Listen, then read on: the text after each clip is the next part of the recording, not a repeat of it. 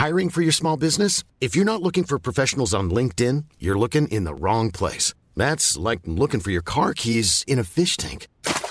LinkedIn helps you hire professionals you can't find anywhere else, even those who aren't actively searching for a new job but might be open to the perfect role. In a given month, over 70% of LinkedIn users don't even visit other leading job sites. So start looking in the right place. With LinkedIn, you can hire professionals like a professional. Post your free job on linkedin.com/people today.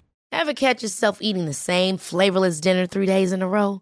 Dreaming of something better? Well, HelloFresh is your guilt-free dream come true, baby. It's me, Keke Palmer. Let's wake up those taste buds with hot, juicy pecan-crusted chicken or garlic butter shrimp scampi. Hello Fresh. Stop dreaming of all the delicious possibilities and dig in at HelloFresh.com. Let's get this dinner party started. Many of us have those stubborn pounds that seem impossible to lose, no matter how good we eat or how hard we work out. My solution is PlushCare. PlushCare is a leading telehealth provider with doctors who are there for you day and night to partner with you in your weight loss journey. They can prescribe FDA-approved weight loss medications like Wegovy and Zepbound for those who qualify. Plus, they accept most insurance plans. To get started, visit plushcare.com/weightloss. That's plushcare.com/weightloss. Okay, in this video I'm going to be talking about pretty much every book that's helped me. I'm going to start with one of the first books that I've read, The 4-Hour Workweek. I'm going to breeze through the ones that I've mentioned loads of times. So this book taught me that you should not be working in a environment in which your input equals output. If you are judged on your input equals input is like the work that you're doing, right? So if you're working in customer service, the work that you do for an hour gets you the output of £8.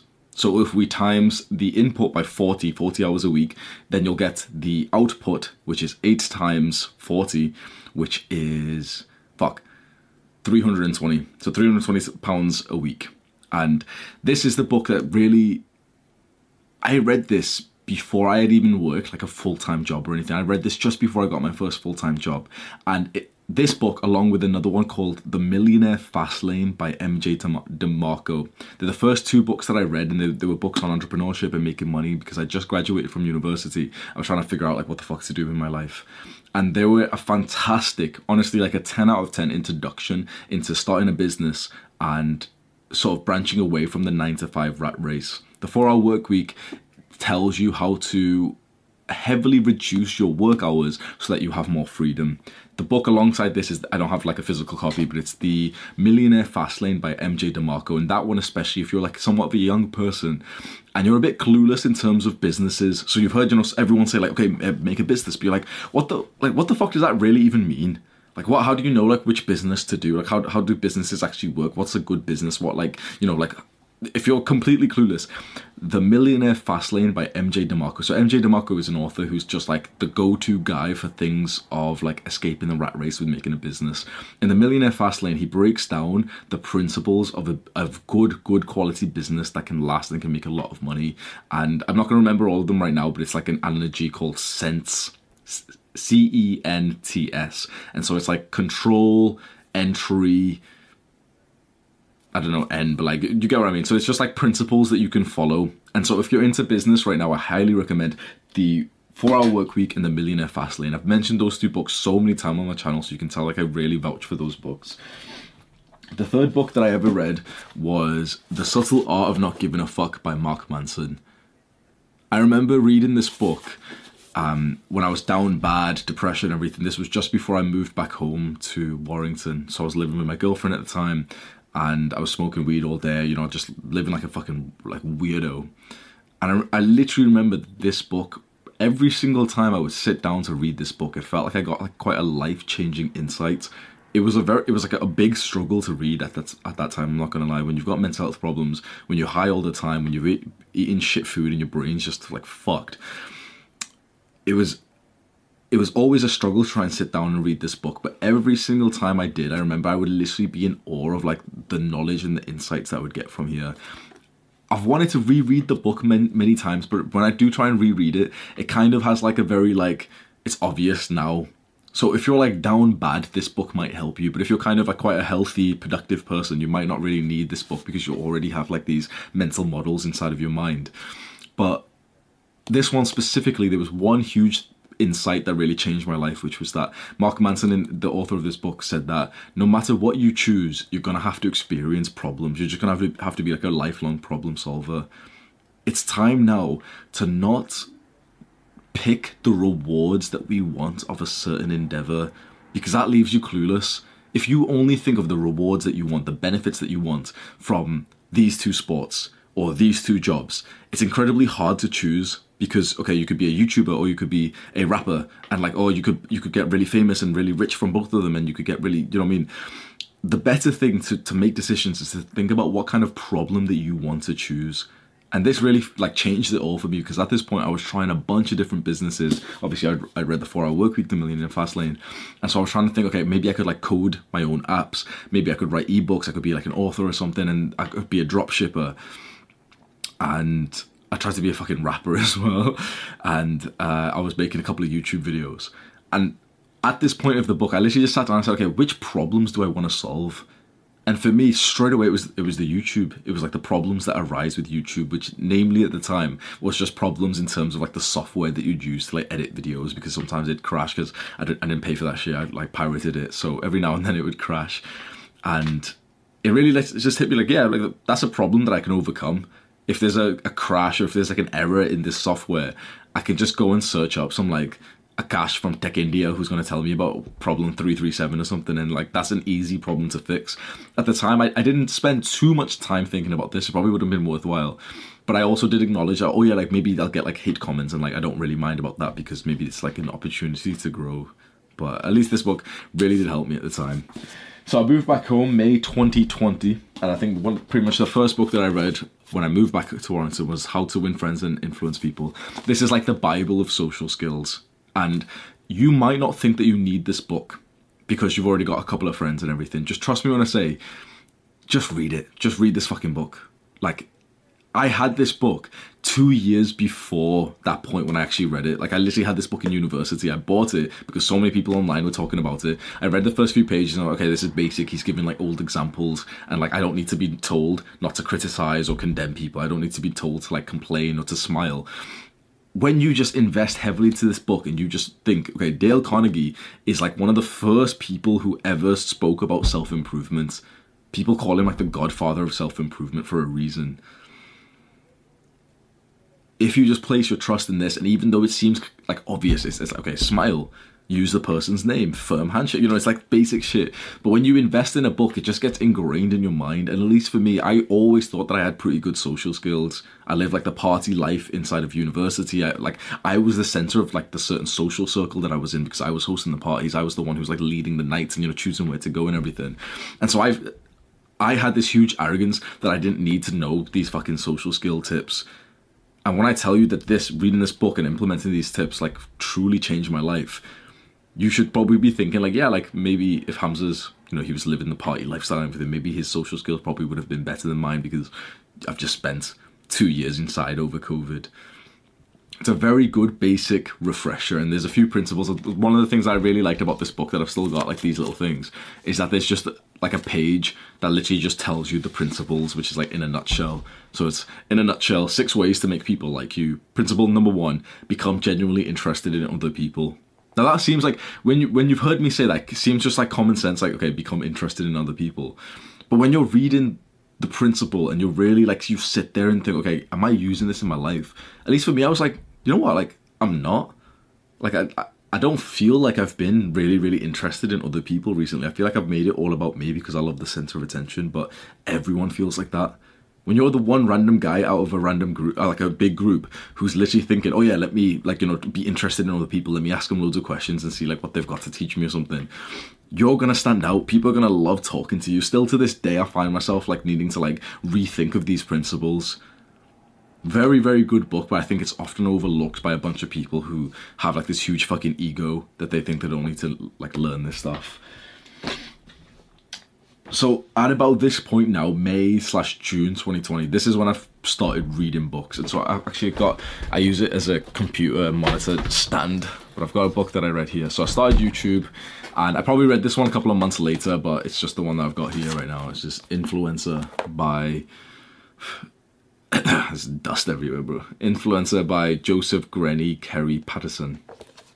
So when I started YouTube, I got into reading, and I wanted to start reading based on, because I was giving people advice, and I thought, okay, imagine if I actually learn how to like make people take my advice. Like, that would be some next level shit. If I could be the guy who I tell you, okay, meditate and exercise, but I say it in a certain way that actually gets you to meditate and exercise, that's $1 million business right there. If I can be the one to influence you to get onto the good habits. So I looked specifically for books on influence, and there was a couple of big ones. There's a book, I believe it's on it's Influence by Robert Cardino, something like that. It's a really big famous book. I didn't really like that one. This is like a very quite underground book. It's made for like teachers or anything, but like it's a very, very easy read with like nice stories. And the principles are that to influence people, there's like a bunch of different categories that you can focus on, but the main thing that you can do, at least as a content creator, in my opinion, in like my example, is on personal motivation. If I can motivate you to go and do an action, then you'll do it. There's other things, like they went into detail. So for example, there's like structural influence, there's societal influence. Obviously they're like, you know, things that we're probably not considering right now, but the page is falling out and everything, but you can kind of tell that I've been taking the advice from this. So to motivate someone, one of the best tactics is to tell meaningful stories. That's why, like, this literally reading this book completely changed the formula of my videos, because before I would start the video like reading from a fucking script and be like, the best way to cure back pain is, you know, I'd be just saying some bullshit. When I read this book, I realized, yeah, like every single time that I've been like moved by a video, it's because they had like a storyline. Like, we are so motivated by stories. I tell a story in every single one of my videos now. I don't just tell you like, oh yeah, you should meditate. I say, oh yeah, before I started meditating, this is what life was like. But then I found meditation, but then it didn't work. But then I really tried to make it work, and it worked. And this is what life is like now. You tell a story, you change someone's life. I really like this book. It's not one that I'd reread because it's quite basic, and it's just kind of like, yeah, just, you know, motivate them and you give them experiences, tell them stories. But it's quite like a nice introduction into influence and a behavior change into someone. If you're doing work similar to me, so if you're a YouTuber, a content creator, if you're a teacher, if you're in anything where you have to influence people, and of course, like, influence, you use it literally 24/7 anyway, but I'd say if you're going to influence like people to be better, if you're going to influence like an audience, I'd highly recommend this book. It's Influencer by Joseph Grenny, Kerry Patterson, and like a couple of other people. I read this book afterwards as well. So that Influencer book and this book is what I use for my monitor. Just dust everywhere. We're going to clean my room, man. Okay. So this is The Oxygen Advantage by Patrick McEwen. So this is kind of like an interesting book, kind of like different to what you'd expect, because so far it's just been like, you know, self-improvement type of books. This is based on the real way that we're supposed to be breathing, which is very different from how most of us breathe right now. Breathing is so overlooked. And this book, I've read a recent book as well. I've read like another book on breathing recently, which we'll discuss. But if you are someone who's like a mouth breather, if you're someone who doesn't really sleep well, books like this will change your life. Like, there's a real like healthy way to breathe, and probably at least 50% of people who are watching this aren't breathing like that. A lot of us breathe from our mouths because we just, like, you can see, like, I'm taking a breath. One, it's a habit. 2, your nose kind of gets blocked sometimes, so you kind of need to. 3, the modern food that we have just kind of fucks up like the whole system and everything. Of course, like, I don't remember most of the science, but the general idea is like modern life is just terrible for breathing, and anything that's terrible for breathing truly fucks up your health a lot more than you'd think. You'd think, okay, it's not that important, it's only to do with like cardiovascular skill, like lung capacity or something. It goes way further than that. In the new book that I read on this just a month ago called Breath, The New Science of a Lost Art, I don't know who it's by, there's so much research to show that mouth breathing completely fucks up your health. It's actually one of those like weird things that like truly ruins your life, but it's so overlooked. So the gist is, stop mouth breathing, and you might start complaining and say, wait, but like, I can't breathe from my nose, so I have to breathe from my mouth. We're supposed to breathe a lot less. Like, the issue right now, of course, you know, air pollution and everything, the quality of the air around us is very, very bad. But one of the things that we can control as an individual person is the quantity of the air that we breathe, and we breathe too much. So we inhale way too fast because we're all mindless. You're like, if you become aware of this right now, you might be in disbelief, but if you become aware of this, you'll actually be shocked. If you're, you know, you become, you know, you're like daydreaming, you're going through your day, whatever, you're not focused on this, and then you get that thought of, oh yeah, let me like, you know, breathe properly. You'll realize that for the last while, you've been breathing like you've got anxiety. Like, we breathe like this, like, even if you're not a mouth breather, like,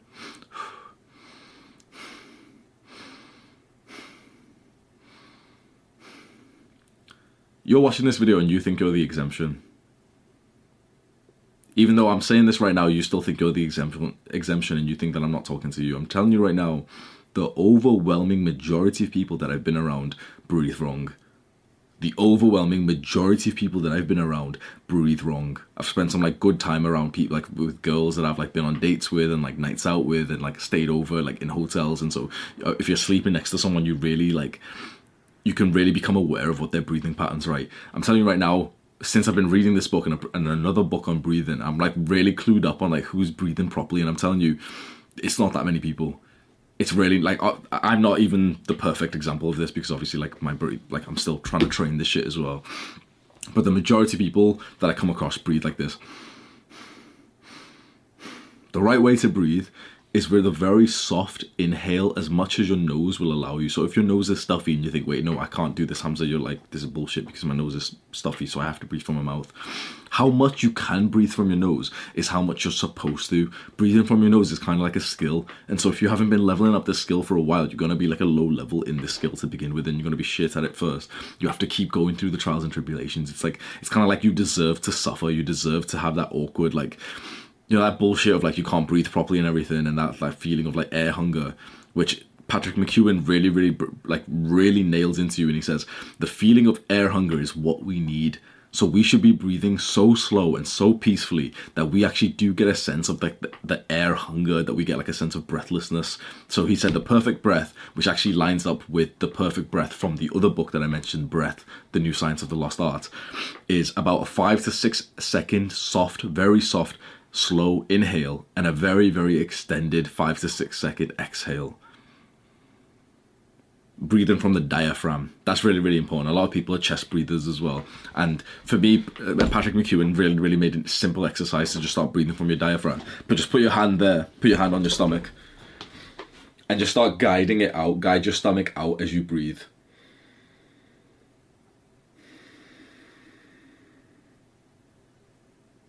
As you breathe in, push it out.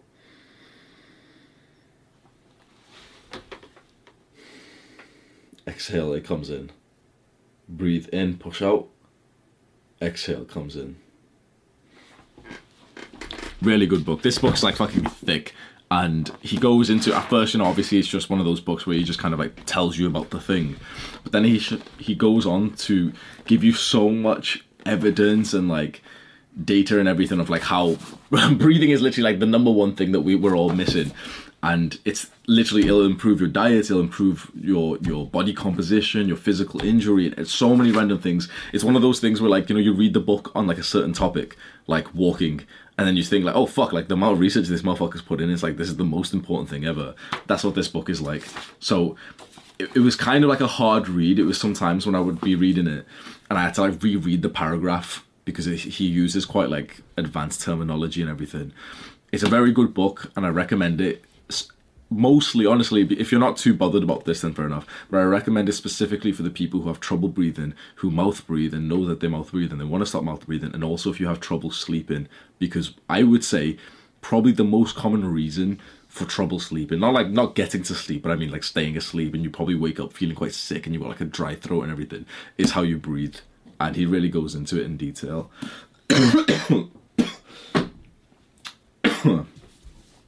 So I got those books, and then this might not be all be in order. I've had this book for a while, The 48 Laws of Power.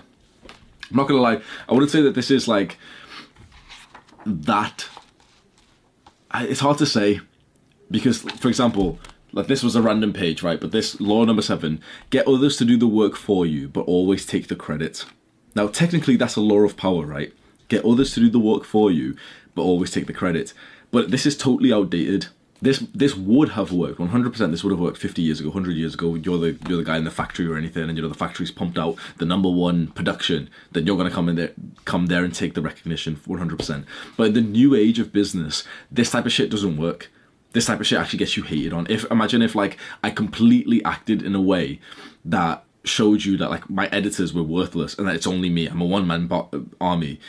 I wouldn't actually get more power from that. If anything, I'd have power stripped away from me because people would like me less. Because right now we're becoming a lot more like social and like nice to each other. We're collaborating a lot more. And so a lot of like a bunch of these laws are quite dry and quite outdated. Like they don't seem to work. But a couple of them do absolutely work. And there was a couple that I wonder if you could find them. Like, okay, so like a standard one is always say less than necessary. I thought about this law just a few days ago. That's the standard. That's like a timely one. Always say less than necessary. Now, of course, it's kind of odd because I could have made this video like 10 minutes long. It's probably going to be more like an hour. So saying more than necessary is kind of helpful here. So obviously, you've got to use your intuition to think, when this is useful. But in terms of relationships, in terms of especially with dating, for example, law number 4, always say less than necessary, has done me very, very well. Win through your actions and everything wrong. This is really good. I'm not gonna lie. It's one of those books that like you're not supposed to read cover to cover. That's what like I should actually explain this. This is kind of a tangent. Maybe like someone can timestamp this or something. Oh yeah, I was gonna say like someone please timestamp this shit because I'm not gonna like rewatch this video. But if anyone's going through the vid, then just kind of like leave timestamps. There's a right way to read books, and I don't think many people are actually reading books in the right way. You're not supposed, like, books aren't sacred. It's nothing. You're not supposed to read a book like your dumb, broke teachers told you to read. The education system ruined fucking learning. Like, the education system has ruined education.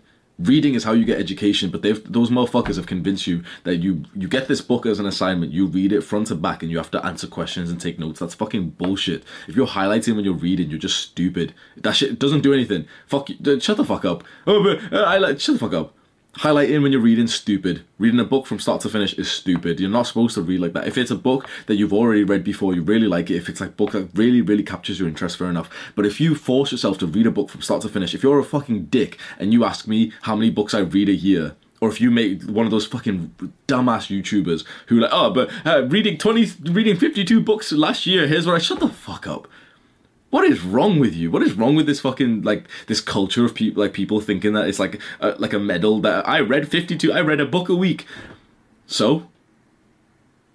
How much did you learn, dumbass? Not much. Because you're literally just skimming the fucking page, like, you're not even learning. You're just reading for the sake of the fucking ego boost. If you want to learn from this shit, you don't read it like you did in school. You don't read it like most people do. You get an interest. For example, in here, you're interested right now in reducing your workload, so you go to the part where he talks about that, you're curious of it, and you learn that. Boom, now you're done with it. Law on this, if you like get this and you're like, oh, I'm gonna read the 48 laws of power, law number 1, you're a dumbass. What you do is you go to the preface when he's listed every single one, and you see which one captivates your attention right now. Recreate yourself. That's the one for me, Law 25. So I would go straight to Law 25 and I would read that one and I would contemplate. I would sit here and think, oh yeah, like, he said to recreate yourself and he gave me this story. How can I use that right now? If you're sat here, Law 1, Law 2, all the way to Law 48, trust me when I say you're not learning anything. Trust me when I say you're doing it for fucking ego. Reading is such a beautiful thing, but the overwhelming majority of people just read in the totally wrong way and then they don't get any benefit from it. That's a side tangent, but honestly, it's so incredibly important because you need to be taught how to actually fucking read. And school just ruined this shit for us. But yeah, side note, the 48 Laws of Power is a good-ass book. So then, I believe at this point is when I got my Kindle, so we can go on this now. I wonder if I plug my charger. This camera's kind of trash, bro. It's gonna die now. If I plug this in, like, It's not even going to do anything, okay. Okay, let's go. So, I'm going all the way back on my Kindle, and I read The Power of Now. See that bottom one? The Power of Now by Eckhart Tolle. To be honest, I didn't really vibe with it that much, but I feel like I was quite new to meditation at the time, so I was planning to reread it soon. So I might like it more, but it was very, very promoted, but I didn't really like get that much insight from it. Although I did it did just highlight the importance of presence and mindfulness, which I guess, like, you know, probably helped me snowball my mindfulness training to take it more seriously. The earliest book I have on here, which I feel like helped me, is The E-Myth Revisited. Very, very interesting book. The E-Myth Revisited by Michael E. Gerbera. And it's this idea that making a business is not the same as doing the task. So he gives the story, which I'm sure we've all heard of. Let's say there's a builder, like a bricklayer, or, you know, like a carpenter, one of those random trades, right? And he's employed by someone, he's doing it, and he's like, oh, you know what? Like, I should be self-employed. I should have my own business. So he makes his own business, and it's actually a negative compared to his life previously, because now his boss, he's got the worst boss in the world, which is himself. And all he has is just extra responsibility and extra tasks. What he's done is the wrong thing, which a lot of brown people do, which is that they make a business just to give themselves a job. That is not the point of a business. That is not what you do when you're trying to like start like a company or something. That's stupid as fuck. You don't make a business to give yourself a job. You make a business to give other people jobs so that they do the work for you, and you sit back and you like kind of like, you're the one who takes the risk and that has all the leverage. Of course, you know, like, so for example, with this business I'm doing right now, no one can do this work, which is like being on the camera, because you're here for Hamza, right? But I've outsourced most of the tasks to the point that now all that's left is actually the fun task that I wanted to do in the first place. So the E-Myth Revisited, it goes through almost in like a story fashion of the right way to create a business, and like, you know, the right mindset to have and the right need for the business. And he says that most people just don't do it in the right way because they just give themselves a job. So another example is, for example, the brown guy who creates a business where it's like owning a shop, like a corner store. He's just got a shitty job now. He's got like a very, very like poor level job that he's not proud of. Someone's gonna, oh man, he's working on, shut the fuck up, okay? Like, he's not proud of it. He's dealing with assholes. My dad owned a shop. We like fucking did child slave labor there, bro. I'm telling you right now, it's not like a good place to be. Oh, but he's working hard. Shut the fuck up, okay? When you make a business like that, you've just given yourself a job, and usually that job is actually quite like a low level job. It's the same as, for example, just like it's a bunch of fucking low level businesses, right? They're not businesses. You've just employed yourself, and of course, you know that it's a job that you've got right now, and you're making money for enough. You know, we'll be grateful. But the idea is that you can create such a beautiful business when you do it in the right way.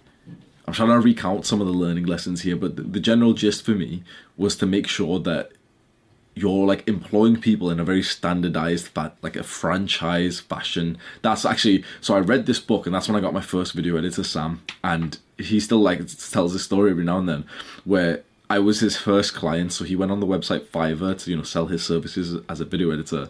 I was his first client, and I literally wrote up like a document of instructions that I wanted him to follow, like a step-by-step, do this checklist and everything, like 25 points of like, do exactly this, and render it with this setting, this, upload it here, do this, exactly like this. Because my idea was, which I got from this, is to have like a system in which other people, like, you can franchise your business. So I thought, okay, the bit that I can't franchise like myself or anything, but the bit I can franchise is the video editor. I didn't realize at the time that Sam was like the first video editor, like the proper first video editor that I got, and who would actually stay around. Actually, no. Actually, you know what? I had a bunch of brown people before Sam, actually. So on Fiverr, I was looking for people to be my video editor, and I had the idea, which I got from the 4-Hour Work Week by Tim Ferriss, which was to outsource to a country like Pakistan. In a sense that, one, it's like lower wages, but two, it almost gave me like a sense of fulfillment, because, you know, I'm giving them a job and everything, and they're getting like a fair amount of money per hour. The work from them, quite frankly, was just subpar, like completely subpar, and there wasn't like a good working relationship. But as I was going through those original editors that I got from Fiverr doing random videos, I was updating this system, like this document. So by giving everyone the same document of instructions, it was a very standardized, like systemized, franchised process. And you can see you're taking a business like very, very seriously when you do shit like this. So the idea is that for you, if you're branching into like a business, number one, make sure it's the right type of business. Make sure it's a business where you employ people and you haven't just employed yourself. And two, standardize and systemize employing people to do the tasks that you want. McDonald's does this perfectly. It's all like a clear-cut franchise. My camera's gonna die. BRB. Okay, apologies for that. My camera just died. I swear this tripod's a bit unequal. But yeah, that was the E-Myth Revisited. The next one we have is, so this is now about the time when I actually started like selling things from YouTube, and I read the book, The Psychology of Selling by Brian Tracy, that one in the top middle. The Psychology of Selling by Brian Tracy. This was a fantastic book. This was like essentially a fundamental basic introduction to sales. And you've probably heard before, like, you know, sales is such an important skill. Like the way that you learn sales is kind of like everything else, but it seems like quite a weird, interesting topic that you really want to learn, but you're just kind of like unsure how to do it. You read a book like this, The Psychology of Selling by Brian Tracy, and you just get told like random things that stay in your mind, and some of the fundamental stuff is like you're literally just serving the customer. You're just trying to help them. So, you know, that bullshit of like, oh, like, sell me this pen, and you're supposed to think of something like, you know, fancy or something. Really, the best example of, you know, sell me this pen, or like, you know, I'm trying to sell you this pen, is like, I'll ask you, like, do you want to buy a pen? Are you in the market to buy a pen? If the guy says like, no, I don't want to buy it, okay, then you leave it. Sales is not about some bullshit like manipulation tactics where you're like, oh, let me convince you to buy this pen, and you know, this pen was signed by thingy, and you know, some like weird clickbaity type of bullshit. It's literally just about serving the customer's needs. So the best salesman just ask a lot of questions. You've got to not see sales as something where it's like me versus you. And that's how I used to actually think of it. And honestly, this book and another one that we'll talk about really changed a lot for me. If I didn't read this book, I wouldn't be where I am right now, because it was the sales aspect, it was like the business aspect of YouTube that actually got me here, that actually got me interested, because I am an entrepreneur at heart. And so the idea with sales, like the basic fundamental stuff that I remember from this, is essentially, let's say you want to sell something to someone, like you've got a product that you're selling. You ask questions and you figure out what their hotspot is. You figure out what they're really, really interested in. So if I try and sell you right now, like this hair product, there's like, you know, wax to style your hair, and you want to buy one, right? So I'm asking you, instead of just saying like, oh, do you want to buy this? Or, you know, this has this and this and this and this. It's kind of like the same as the social skills that we learn from How to Win Friends and Influence People. Be interested in them, in the customer, not in yourself. So I could tell you, oh yeah, you know, this hair product has like 53% beeswax or some bullshit. It's like, you're going to be bored. What I would be asking you is just questions like, oh yeah, what do you want to use this for? And you'll say, like, oh yeah, like I want to style my hair so it looks nice and attractive for my Instagram picture. Fuck you. I fucking hate that noise. Oh my God. I'm turn that shit off. We got a podcast coming live with Chris Williamson right now. Yeah, I might stop this video so I can share that vid, but... So you'll tell me like, oh yeah, like you want to look better on your Instagram pictures, and that's like the thing that you get really excited for. Then I'll ask you another question like, oh yeah, like, you know, this is water, like rain resilient. And you're like, oh yeah, like whatever. A bad salesman would keep bringing up every feature point that he has. Like, oh yeah, it's water, you know, this is water resilient. But you didn't give a fuck. What you really cared about was that you wanted better hair for Instagram pictures. So that's the point I would keep nailing down. And I'd like ask you, like, you know, I'd hype you up for it. I'd be like, how much does that work for you? How many like followers do you have and everything? Do you think that this is going to help you quite a lot? You're going to style it in a certain way. We'll talk about the thing that you're really, really interested in. Then you close the sale. Then you say, yeah, like, why don't you just take it? So obviously I wasn't selling physical products when I read this book. I was selling my coaching, and at the time my coaching was like pretty affordable, but it was starting to get to the point where it was like actually becoming like, you know, a decent price. So when I first started my coaching, like my one-to-one coaching, my self-improvement coaching, I was charging less than minimum wage. I was charging about a couple pounds an hour, literally about half of what minimum wage is in the UK, because I was like doing it for fun. I was charging less than about half then of minimum wage, and I was doing more than 1 hour for that rate. So it was the equivalent of literally like a pound or one or 2 pounds per hour. That's what I was like doing, because I was just like staying on the call for like 2 hours with the guys and everything.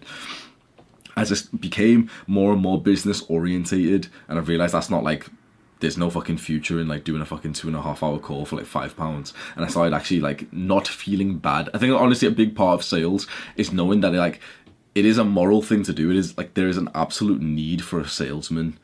You have a need. The salesman fulfills it by giving you the product, like, you know, just showing you the product and telling you its features and everything that you needed. And sales, to be a salesman, to like sell, feels kind of dirty because of this idea of, you know, like the sleazy car salesman and everything. But books like this really opened up my mind and thought like, yeah, like actually like it is a very positive thing to do. And I remember for months I was on this on and off type of mindset in terms of sales, you know, trying to sell products to my customers. It was actually a random YouTuber called Casey Zander. So a fair amount of you guys might know him. He's like in the red pill masculine space. And I watched a random video of his where he talked about his products, he talked about learning sales, and he just said like, yeah, like he likes sales. He loves being able to like provide the value to his customers, to like provide, to sell them something that's going to help them. And that really, like, it just made me click, and I was like, oh yeah, like you can view it as a positive thing. To sell someone a product that you've made that you know is going to help them, like you should feel very proud of that process. So the idea is like you make a product that you have a product that you're proud of, or a service that you're proud of that you think is going to help this person. You ask them questions. You're not just, you know, like movies have really fucked us over. Like if you're trying to learn sales, movies have really shown you this dirty idea of like, oh yeah, pursue the sale and, you know, get the sale no matter what and be hard ass and stuff. Really being a good salesman in the modern day, especially when you can get like critiqued for it, and especially if, you know, you're attaching sales to like your personal brand like I am. If I sell too hard or in the wrong way, my brand's gonna get ruined and people will actually start to like dislike me for it, wouldn't they? The reason why like you probably, I'd say the overwhelming majority of people who watch my videos probably wouldn't consider me a salesman. I use sales techniques and everything, and I use marketing techniques, but I do it in such like a humble, very, very infrequent way that it doesn't seem to piss that many people. Of course, some knobheads come in and like, oh, Hamza only cares about, how the fuck do you get that idea from me that I only care about money? I've literally got videos of me just saying like, yeah, like it doesn't matter, just meditate instead and shit. And of course, like I need money for the business, but it's like one of the comments that really, this is kind of off point, but a comment it was on Discord. I don't think the guys even knew that I was like reading it, but I just really appreciate it. It was like some random guys who were just saying like, Hamza doesn't sell us his products nearly as much as he could do. Like he doesn't push us to like, and I was like, I was taken aback because when you do try and sell things online as your personal brand, people just dislike you for it. People love to buy, but they hate to be sold to. And this really, honestly, like really hurt me for a while because I never wanted to be seen as like a salesman, and like anytime someone would say like, oh, you know, you're just trying to sell us something, or Hamza's just trying to make money, it would really hurt because it's like, it was one of those where it was like, if it was completely false, it would probably not affect me, but the fact that like there is truth in it, like yes, I do want to make money. And for a long time, like a bunch of people, like a bunch of like viewers and everything, made me feel like honestly very bad for like wanting to make money from YouTube, from this business. And it's just certain key moments, like reading this book and watching that random Casey Zander video and these random guys on Discord and like a few conversations with Sam, that's really just made me feel more positive. And I'm like, yeah, like, but it is a business. Like I am a businessman. I'm an entrepreneur at heart. I was an entrepreneur first and then a YouTuber second. And like I wanted to make not only just like, you know, like a humble income, I wanted to make a good amount of money. Like, come on, let's be fucking real with it right now. Like, apologies, hang on, my screen's just turned the nightlight thing on. You know, there's this like hype. I was in this lifestyle as well, but like it's so easy in the modern day to say like, oh, you know, I don't care about money, I just want to be happy. But it's like, why not both? Why not both? We need the level of confidence to actually just admit like, yeah, like I want to sell my product. I want to make a product that sells a lot. A lot of like people in the modern day think that that's vain, or you know, they'll dislike you for it. It's the same level of you saying like, oh yeah, I want to get muscular, and like, you know, some random like dick is just gonna say like, oh, you want to get muscular, that's because you've got a small dick, or that's because your ego is some bullshit. But it's like, yeah, why not, bro? People are making money, why not me?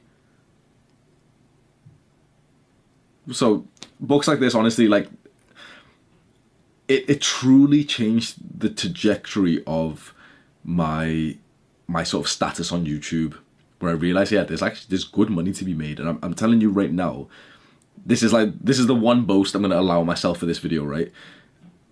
I'm a better entrepreneur who makes more money than a lot of YouTubers, big YouTubers. I make more money from my audience of like, you know, 230k than YouTubers who have like 1 million or 2 million do. And of course, you know, a lot of people will be able to say, like, oh no, but I don't care about money. The thing is, you would happily take more money. So don't be a little bitch. You would happily like take more money if you could do, right? A big part of sales and a big part of making money is just honestly setting the intention to. And this book, and there was another book as well that we'll go on to, really dialed in this point of like your self-belief Because however your parents managed their money and however they kind of interacted with you with money, your parents gave you pocket money or they spoke about money, that you've got core beliefs inside of your mind that you aren't really that conscious of. And one of the interesting stories was we have like a pretty much an income limit that we feel comfortable with, and we'll rarely surpass that. And this fucking blew my mind, this story he told. And I'd assume it's a real story, but he was pretty much saying like some random salesman that he knew saw himself as like a $5,000 a year man. So $5,000 a year would have been like a big, this book's like 100 years old or 50 years old or something. So $5,000 a year would have been like a very good wage at the time. But like not high level, but like a good level, right? And the idea was he'd make like his amount, this salesman would make $5,000, and then he'd get sick afterwards. He'd make $5,000 and then he'd just like, lose the mojo, lose the motivation to continue doing sales. Or he wouldn't be at $5,000, he'd be quite significantly underneath, but the year's about to end and suddenly he'd get to 5,000. It's kind of similar to, if you know of Parkinson's law, it's kind of similar to that, where it's like, you'll do the thing. It's hard to explain, but you can hopefully see, like, my fucking brain cells are trying to like be switched on here. But you will hit the income that you feel like you can hit. That's a good way of putting it, right? With sales, with just making money, you will make as much money as you feel like you can make. Now, you can't bullshit yourself. You can't just say, oh, I feel like I can make $1 million, because you don't fucking believe it. A lot of like young guys can do it. I see guys in both ends of the spectrum, and they're both autists. I see the guy who lives in India, but I can't make that much money. Shut the fuck up, bro. Hamza doesn't understand because I work a full time. Shut the fuck up. Why are you rejecting yourself? Why are you just giving yourself limiting beliefs? Or like Hamza wouldn't understand. Like, I'm arguing for you, you're arguing against you. Have some fucking respect for yourself, man. So there's these like small dick motherfuckers who are like, oh, but I couldn't make that much money. But then there's also like a bunch of these like pseudo big dick teenagers who are like, oh yeah, I'm gonna be a millionaire. Like, I spoke to a lot of these guys in my early coaching days. I spoke to a lot of guys who had this bullshit of like, oh yeah, I'm gonna make 5 million next year, Hamza, thinking that I'd be proud of them. I'm gonna be like the biggest rapper ever. Shut the fuck up, bro. Just shut the fuck up. Like, I'm all for being ambitious, but you can't fake this bullshit. And trust me when I say, like, if right now you're a broke dumbass little fucking dumb kid, you're not even like being productive. Let's say this guy wants to be a fucking dropshipper, but he's like barely working on it. He's like, then you don't deserve to say like, oh, I'm gonna make $1 million. No, you're not. I'm gonna be the best rapper, but you're barely making rap. So shut the fuck up. Like, yeah, you should be, the goals that you set and the limit that you set yourself of this like sort of subconscious like limit, this bar that you feel like you're worthy of. You should start to manually set this to a point that is reasonably unreasonable. Reasonably unreasonable. So if right now you're a broke dumbass student, your goal should be to make $5,000 to $10,000 in a couple of years per month. Let's say $10,000 within 2 years from now. So every month you're making $10,000 2 years from now. That's reasonably unreasonable. That's a lot of money. That's a good amount of money. And 2 years is like, that's reasonably it's unreasonable, but it's quite reasonable at the same time. Saying that, oh, but in 2 years I'm going to be no, you're not. You're not going to be a fucking millionaire, bro. Shut the fuck up. But at the same time, there's people who are just way too reasonable, and then they don't ever end up actually achieving that goal. So for this salesman, it was the 5,000 one. It's like, okay, even if you hit the reasonable goal, it's not that amazing. But for most people, when they do set a reasonable goal in sales, and a lot of young guys say like, oh, but Hamza, just stop all this business stuff. Just teach us how to make $100 a month online. You won't do it because it's not worth it. To make $100 a month, you have to work harder than if to make 5 to 10,000, literally. Because to make $100 a month, the only really, like, the way that these dumb little kids want me to answer is to hop onto fucking Fiverr and like do fucking child slave labor to make £2 an hour for 50 hours this month right now, and you'll get the ego boost. Like, oh yeah, I made $100, but you made £2 an hour. If it's too reasonable, if the bar like that you've set yourself of income is too low, you'll either won't do it or you will, and then like your achievements just trash anyway. There's a book that's coming up. I'm surprised it's not already come up. Maybe like Kindle kind of like reorganizes them. But there's a book that's coming up, The Magic of Thinking Big. And the author of that book talks about the fact that big goals and small goals take about as much effort anyway. And I know that seems really crazy, but it's honestly true. Because a small goal has this extra mental load where you're quite resentful to do the work because you're like, I'm not even going to get that big of a benefit anyway. This is those motherfuckers, I've criticized this before. This is the guys who come into the gym and they say, oh, I don't want to get too big, I just want to get toned. Okay, well, you're not going to make any progress then. You're going to quit. Because when it starts getting difficult, when your muscles are fucking sore and you don't feel like going to the gym and it's raining outside, you're not going to show up because I just want to get toned. It's bullshit. Reasonably Unreasonable was saying that, yeah, like, I want to build like the 10 out of 10 physique for me. Of the aesthetic V-taper, so 175 pounds at 6'1". Like, that's reasonably unreasonable. But my mindset was like, yeah, in 10 years. I'm pretty much there. I'm like 90% of the way to that goal. It was reasonably unreasonable. This book, so The Psychology of Selling, really started opening up my mind to like this kind of like this lifestyle and this book. It really, I'd say this was almost like a paradigm shift when I started reading books on sales. Because before that, I had a very, very quite negative view of sales and making money. And reading these books and just reading authors just say like, yeah, like you've got to not be afraid of sales. You've got to not think that it's a bad thing. You've got to not think that it's immoral or that, you know, you're doing anyone a disservice. You've got to think that you're actually providing value. There's a customer with a need and you're trying to help them fulfill that need. And if it's your product, then it's a win-win for both of you. And there was another book that's coming up, but there was another book we'll discuss soon, but it almost like made my jaw drop of like how in-depth it was. It's like, okay, when the customer has this kind of objection, you should use this kind of solution, and this kind of attitude from the customer, you should use this. It's kind of like, this is a skill that motherfuckers have been leveling up, and the fact that they've just put these like learning lessons in books just blows my mind.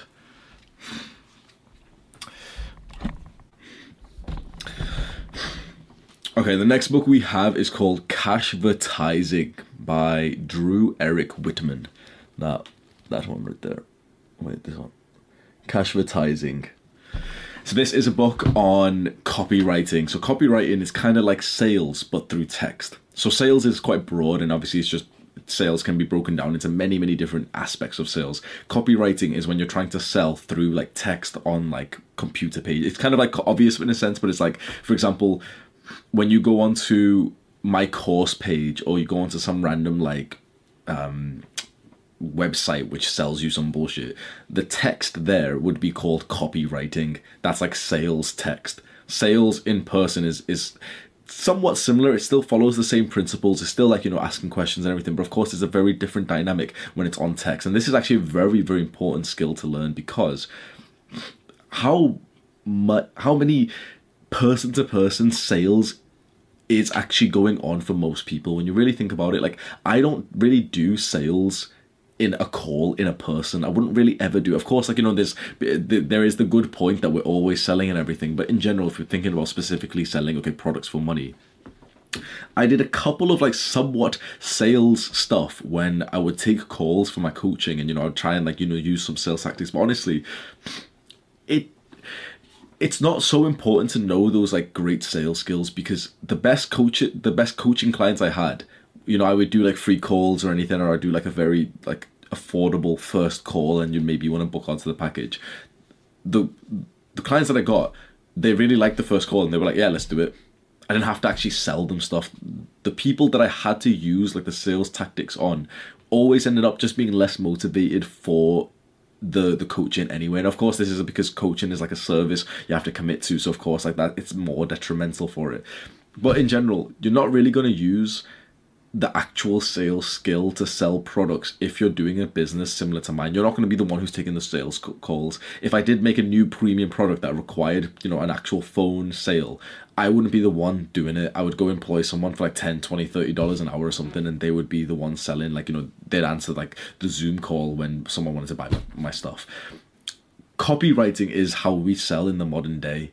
So if you're about to do a business similar to mine, if you want to be a YouTuber, you will eventually end up selling something on like a new page, and the page that you'll use will go into these books. But essentially what you'll do is you'll make a landing page, like a sales page. So it's not like a normal website, because normal websites, there's too much fucking clutter. You may have seen my aesthetic body course like linked in my main channel. And it's like, it almost looks like somewhat of like a scam website if you didn't really know what it was. But like a normal website has like, you know, loads of buttons, it's got the homepage, the help button and everything. When you're just trying to sell, you want literally nothing. So you make a landing page, a sales page, which is literally just almost like a white page with just text down the middle and a video and everything. It's step by step and everything like that we go through. And a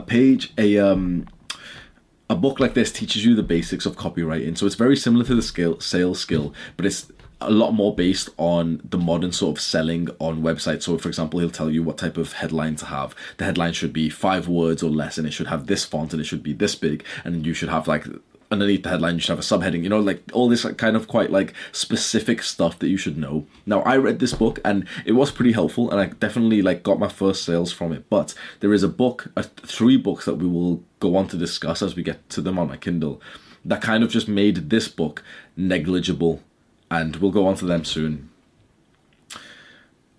So the next one, I've got an Audible one here. I'm surprised that that's on, because it's not like an actual book, but it's like an audiobook for Can't Hurt Me by David Goggins. So this is like a standard, very popular book right now. Can't Hurt Me by David Goggins. This is like the type of book that is just, it's a very, very, very high quality, quite like popular standard book on building discipline.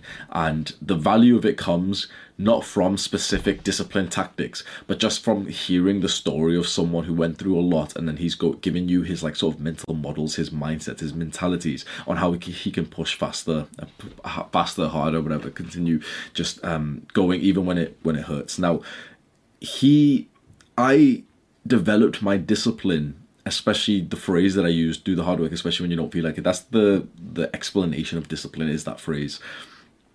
I developed all that before I actually read this book, but I feel like I would have gotten to this point of my discipline way faster if I read this book earlier. And in fact, I haven't read this book, I've listened to it, and if I was you, like I wouldn't, like I can't really say because I haven't read it, but I would assume the book is nowhere near as good as the actual audiobook. So you can get the audiobook on Audible, and for me personally, like the best thing to do is quite common sense. I'm surprised people haven't done this, but literally put your earphones in, listen to the audiobook instead of reading it, and do it whilst you're doing some activity that requires discipline. So I would listen to it when I would run to the gymnastic ring spot. So, you know, there's a sense of discipline. I'm like literally running with like a heavy backpack and everything. Some people just prefer to read it, but in my opinion, a book like this isn't meant to be just read when you're in like the comfort of your home. It kind of destroys the purpose. So I would listen to it when I was like going on runs and I was like cycling to kickboxing and all this. We have a book here, Deep Work by Cal Newport, right there next to my thumb. Deep Work by Cal Newport. Now, I've mentioned this book loads of times, so I won't explain it too much. Pretty much the idea is that most of us are doing very shallow work. Not only the tasks that we're choosing to spend our time on, but also the way that we work. The TLDR of this is that deep work will be the best work that you produce, and it has such a huge benefit not only to your level of like, you know, your career or your business advancement, but also to your like philosophical, like your spiritual, your emotional fulfillment. Because when you produce some awesome work, you feel fucking sick. But most of us don't produce that awesome work because we're constantly just dabbling in like shallow work. Shallow work is bullshit that like just isn't really that important. It doesn't require all of your mental cognition. So for example, shallow work is like answering emails. It's like me being on Discord and I'm moderating Discord or doing something that I don't really have to do. Deep work is like this. No one else can do this for me. No one else can record these videos exactly like me. No one can be Hamza on the camera. That's deep work. The idea of this book, Deep Work by Cal Newport, is to essentially just completely stay hyper-focused on the task that you're doing. So no bullshit distractions, no checking your phone in between or anything. And to prioritize and almost only do those deep work, those high caliber activities, and the shallow work that you do have, outsource it, eliminate it. It's very, very similar to the concept in the 4-Hour Work Week. And this book and the 4-Hour Work Week always get quite hated on. They get people being critical of it because everyone's like, oh, but I can't work only 4 hours. But like, okay, like, do you know what I mean? Like, it works for a lot of people. It worked for me. And if you want to reject yourself from the principles of this because you need to work 10-hour days and stuff, all right, fine, fair enough, but that's your loss. Let's see, where are we?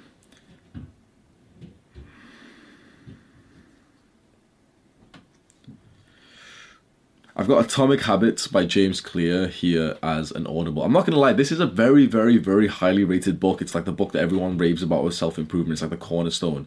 I'm not going to lie, like I never really liked it.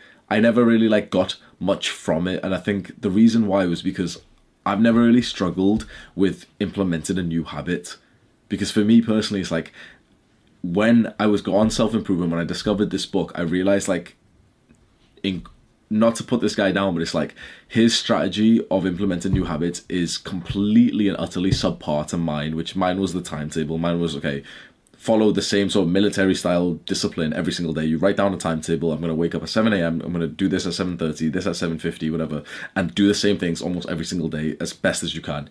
That's better than every other productivity / habit tactic that I've ever come across, because this is all about, okay, implementing a new habit or destroying like a previous habit. My idea with the timetable was that my entire day became a habit. It was just way, way stronger. So personally, I didn't really get too much from Atomic Habits. But if you're not going to live like that lifestyle like I did, where you're doing the same things at the same time every day, then yeah, a lot of people do rave about this book. I have The Unplugged Alpha by Richard Cooper. It's an audiobook, so I didn't read this one, but it's an audiobook. This is like, it's kind of like a nice sort of summary of the red pill. You don't really need to know like too much or anything. It's just like The Unplugged Alpha by Richard Cooper. It's just kind of like a somewhat summary of the red pill. It's certain dynamics, like there's no one that you shouldn't date like single mothers who are older than you or anything, that you should be like to be honest, like there was nothing new in it. So he'd mentioned some good like green flags, some red flags. There was nothing new. If you've read the red pill, you don't need to read this book. But if you're like don't really know what the red pill is, maybe you'd want to read it. It's like a very, very easy read, and it's by a guy who is fairly successful as well, which is quite nice. So here we have the first book of the trilogy that I just mentioned before. There, it's called .com Secrets by Russell Brunson. So this is an absolute. This is probably the best book that we've come across so far. .com Secrets by Russell Brunson. This is the book that made the copywriting book Cashvertising negligible. This book is part of a 3 series. So there's .com Secrets, Traffic Secrets, and Expert Secrets. If you're going to do a social media business like I am here, this is a 10 out of 10, 100% recommendation. Like, it's not even a recommendation. Like, you have to read this book to get a good level of success. I promise you, the 3 books are fucking insane. He has completely just laid out exactly everything that you need to know to grow a social media sort of business and everything, and also to then sell a premium product alongside it. So before this, I was just kind of making my YouTube videos and just kind of doing what I thought was, you know, the best case scenario, which was I was recording my YouTube videos. At the end of the video, I was saying, oh, if you want to get one-to-one coaching by me, or if you want to buy my products, then you can go to the link in the description, and you go to the link in the description, and then there's like a shitty like Shopify page where I'm selling my stuff. And I was, you know, like I made like £1,000 a month, 1,500, 1,700. And so it's not, you know, it's a full-time income. It wasn't bad. I followed the tips on this and immediately times that by 3, 4, 5. So I went from 1,500 to 4,300 to 13,200 per month, right? And there's just so many different things in this. It's fucking insane. Like, this is a guy who was probably spent like 100 million on like advertising, split testing, and everything. Like this stuff blows my mind. It might take me a while to explain. Imagine the smallest change on a sales page can lead to the sale or not. Like, doesn't that blow your mind? Imagine, okay, there's a sales page for my course. A certain like word, a font, a size, the actual font, like, you know, the type of text that you have, that can completely change whether or not someone actually buys. And so sales online, like online income and like, you know, digital selling, is all just about increasing your conversion rate. So your conversion rate is just what percentage of people who land on your sales page actually check out. So a good conversion rate is like 5%, something like that, right? This is probably the guy who's tested it out more than everyone else, who's like fully come up with literally the exact format of your sales page. He made a software that he essentially promotes through these books called ClickFunnels. I don't use it because I had already like set up using Kajabi, which is like a different platform. If I was going to start again, if for example I lost everything, if I was going to make a new business, or even if I was going to make a new product, I'm going to use ClickFunnels 100%. It's like the best thing that you can use right now. But ClickFunnels, it's kind of like a separate thing. It's kind of like the software that you use to actually host your website, your sales page, to sell things, and it gives you the best settings out of every like website online. It gives you like the best settings to like split test things. But in .com Secrets, Traffic Secrets, and Expert Secrets, he fully goes into detail of exactly what you should do to grow your YouTube channel and your TikTok and your emails and everything. The gist is that you start off with this is like marketing 101, right? So you start off thinking about the customer and who you could help, who could be your avatar. So when I read this book, for me, like I really spent some time on it, and it was younger Hamza, and it was a certain like period of younger Hamza's life which I knew that I could help him the most, and I knew that, you know, he really like, there's lots of people just like him. Then the idea is that you start to think, okay, in which area can you help them the most? Health, wealth, or relationships? You start, you know, dialing down your message. He teaches you like literally the formula to use for YouTube and everything. And of course, like my formula in terms of YouTube scripts is better than his, but like his one is a very, very like high quality one. To if you just suddenly read it and started a YouTube channel, you'd be miles ahead of like 90% of people anyway. Traffic Secrets is all about increasing your traffic, increasing your audience, and then Expert Secrets is like this idea that you've already got the fundamentals set up. Expert Secrets like makes you more of an expert in your field, so you really begin to like give the best advice. Incredible 3 books, literally so high quality 3 books that it blows my mind that people who are into like, you know, social media businesses haven't read them yet. The next book we have here is Models by Mark Manson. So Mark Manson is the guy who wrote this book. There's a lot, not giving a fuck, but he wrote this one first. Models by Mark Manson. Attract women through honesty. So it's a fairly good book, and I listened to it. I didn't read it, but I listened to it, and when I was going through it, I'm not going to lie, I realised like he's just fantastic at marketing. Essentially, the book got famous because he said the most important things to attract a woman is honesty and authenticity and vulnerability. Those are 3 things that you'd imagine like that's not true, especially if you're into Red Pill. You'd be like, wait, honesty, authenticity, vulnerability, nah, that can't be true. Essentially, He's played a very, very clever game here where he's disguised the word vulnerability and honesty and authenticity as just confidence. It took me a while to realise, but once the veils pull back, you realise the book's not really that special. He says, oh yeah, you should have the vulnerability. Like the most important thing is to have the vulnerability to go up and like kind of like express to a woman that you really like her, right? But that's just confidence.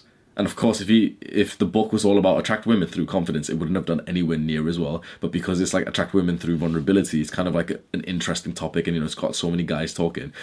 Either way, it's a very solid book, and it's one of those where like it has a very, very, very healthy approach to it, which the Red Pill generally doesn't. So when I was listening to the book, and I used to think like, you know what, if I listened to this book years ago, things would have been very, very different. This book, along with a couple of like fundamental Red Pill posts and like, you know, understanding, would have like been all that I needed to really know.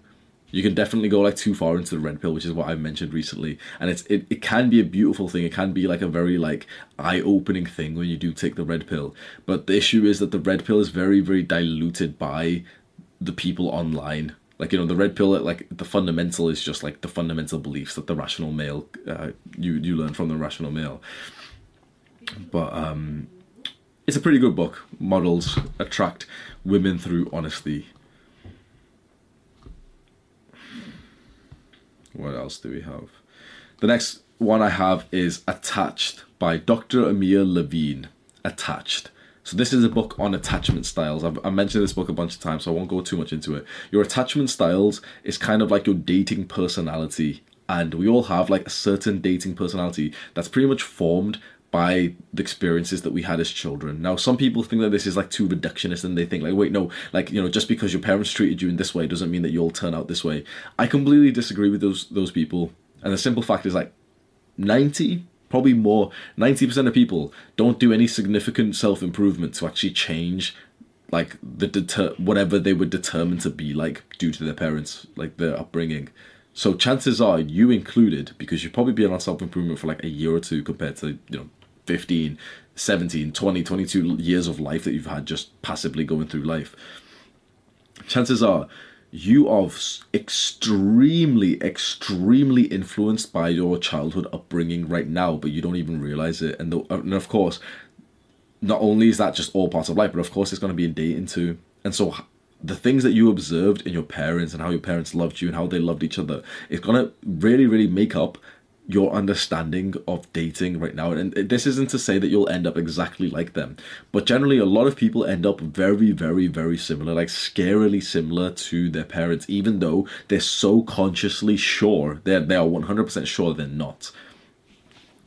I won't go into too much detail, but there's three main attachment styles. There's secure, avoidant, and anxious. I'm naturally the anxious style, and essentially the purpose of this book and the purpose of like your dating life, if you are avoidant or anxious, is to just emulate the secure type till eventually you can embody the secure attachment. The secure attachment is kind of like healthy people who saw like healthy, loving relationship between their parents, which honestly is actually quite rare. Most people have experienced quite an avoidant parent, so like, you know, the dad who's always like working and he never shows love, or the anxious where you got like abused by your parents, or your parents abuse each other, or they just kind of like were very like, your parents' mental health was fucked, so they were shouting at all the time. So your sense of love is very fragile, and because of that, you act in like a very scarce way where you want to hold on to every love, every bit of affection that you can do. And of course, this is gonna like really fuck up your dating life and your sexual life as you get older, because there's people who aren't good for you, but you kind of fall for them just because of the fact that there's a shred of affection there, which is my life story. Let's see, what else do we have? I have here The Male Advantage by Chris Sturmy. Chris, and I've got the paper, like, that's my boy. So this is Chris's book from the YouTube channel First Man, and it's a book, The Male Advantage. It's essentially a book based on most of the topics that he talks about on his channel. The book is very small. You can literally read it in one sitting. It took me like two and a half hours to read it all. If you've watched a bunch of his videos, so you might have like watched his videos, but if you've been like me, like I've went down his channel, I've watched like a lot of his videos, probably like 60 to 70%, and he's got hundreds of videos. There's nothing like that new in the book, so it's like you can choose which one. But for me personally, like I like, if there's a certain topic like that I'm really interested in, I like revolving myself around it. So reading the book still made some things click, even though there was nothing exactly new in the book that he hasn't mentioned on his YouTube channel. But he's went like, it's in very good detail in a bunch of these. So I lent this book to my friend, and he's the one who's like added all this stuff. But there was a certain bit that I messaged Chris about as well. Where was it now? It's really good. I'm not gonna lie. Like when I'm flicking through it right now, it's like there's a bunch of just nice learning lessons that you can constantly just come back to. So if I open a random page, like here. He talks about the Darwinian male concept. So he's mentioned this on his YouTube videos all the time, but he's kind of going into detail by saying, like, you know, what was once expected, what was once praised is now expected. And things have gotten harder for men, especially in the dating market, so we have to be doing more things. It's a very, very good book. It's a very like digestible book. The ebook as well I read when I was in Portugal.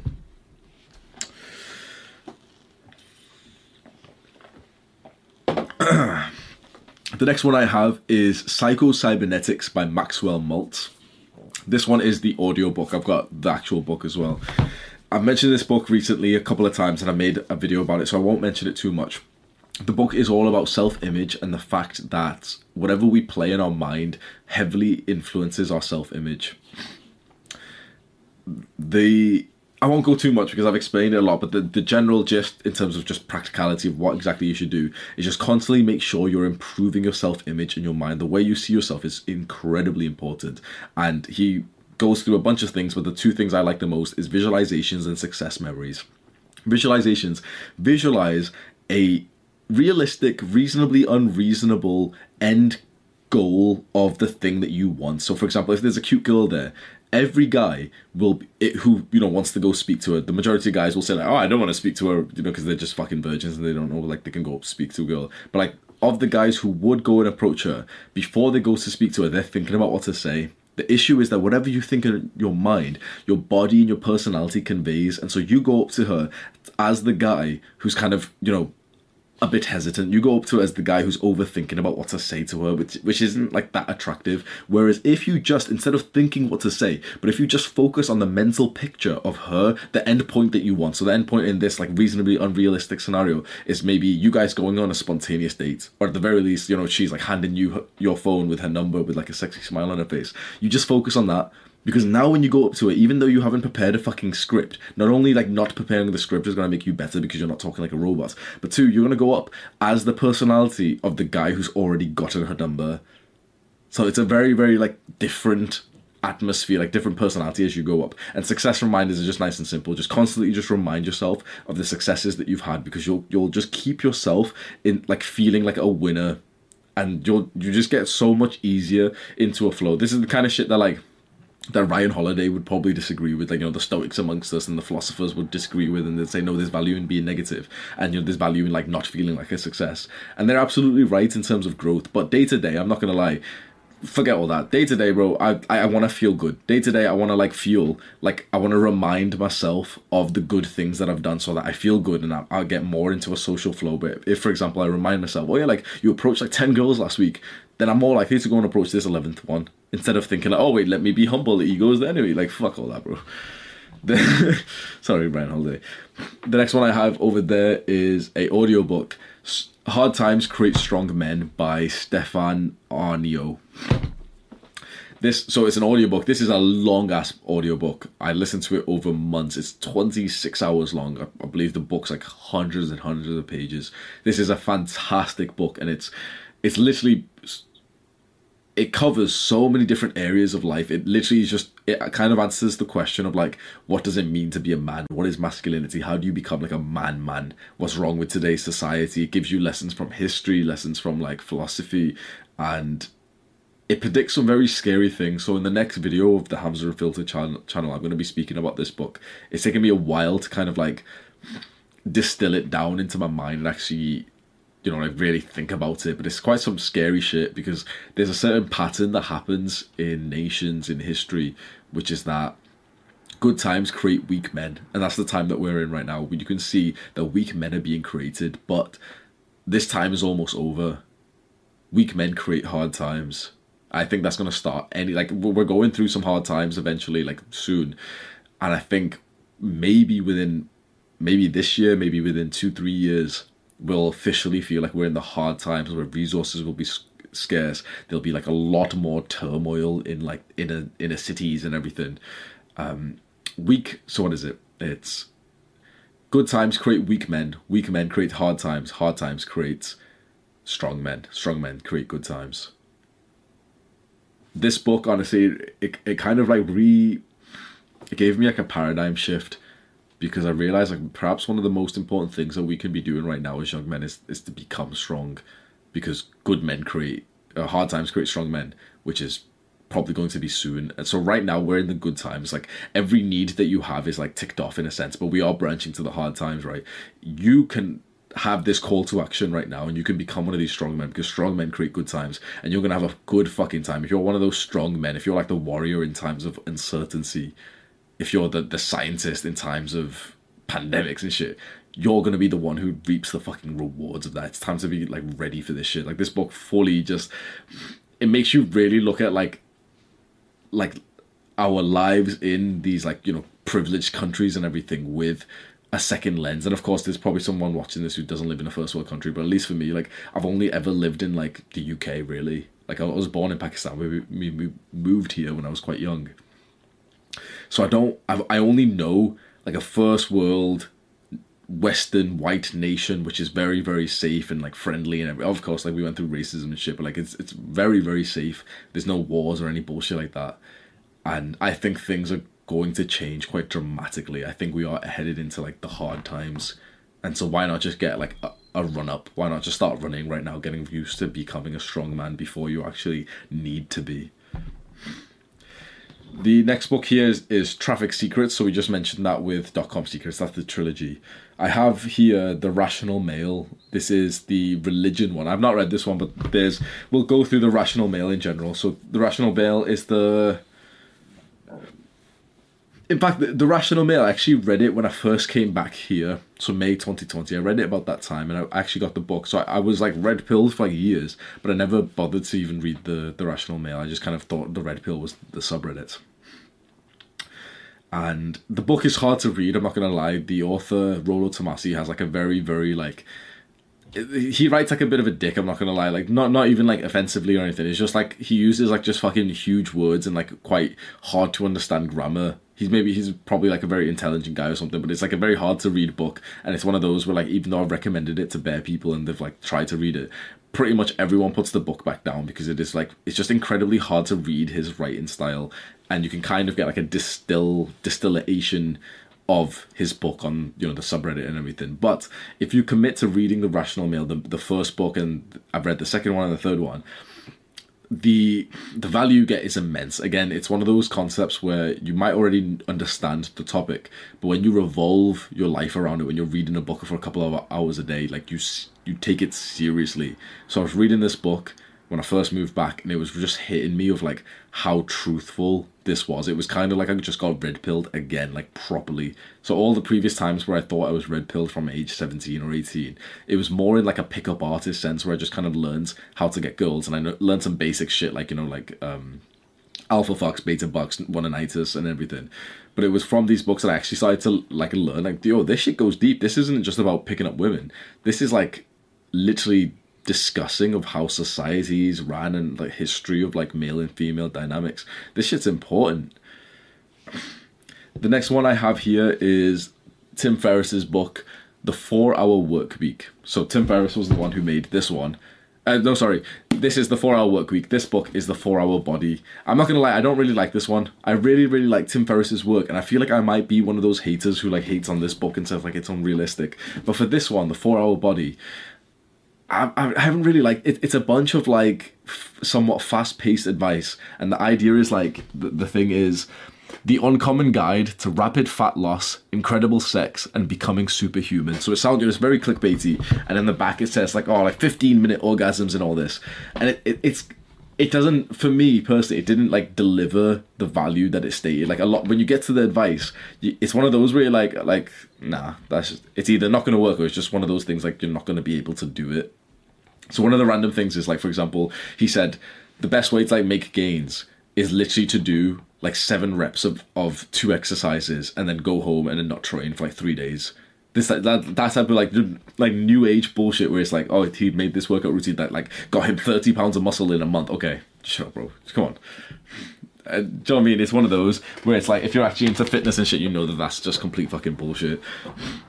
There's other things which is like, a lot of it's been disproven by like research, but there's other things which he says like where he's doubled his testosterone by eating like almonds and Brazil nuts, and whilst that does give you somewhat of a boost, it's like, this is why, to be honest, I don't fuck with like research. I don't fuck, you know, people always ask me like, oh, cite the research. That's why I don't fuck with, because this guy, I know for a fact that he's done this in like a research way. He's like fully the most popular human guinea pig in the world right now. He's like, you know, he's like the multi-millionaire guy who went through thousands of tests for all this, got his bloods taken, his like all this, you know, like the scientific shit, right? But it's just so simple to I'm not saying he manipulated the research, but it's so simple to just have research that proves you right or proves you wrong. So for example, for the testosterone, like the main thing he did was like the Brazil nuts and the almonds and, you know, some random bullshit, right?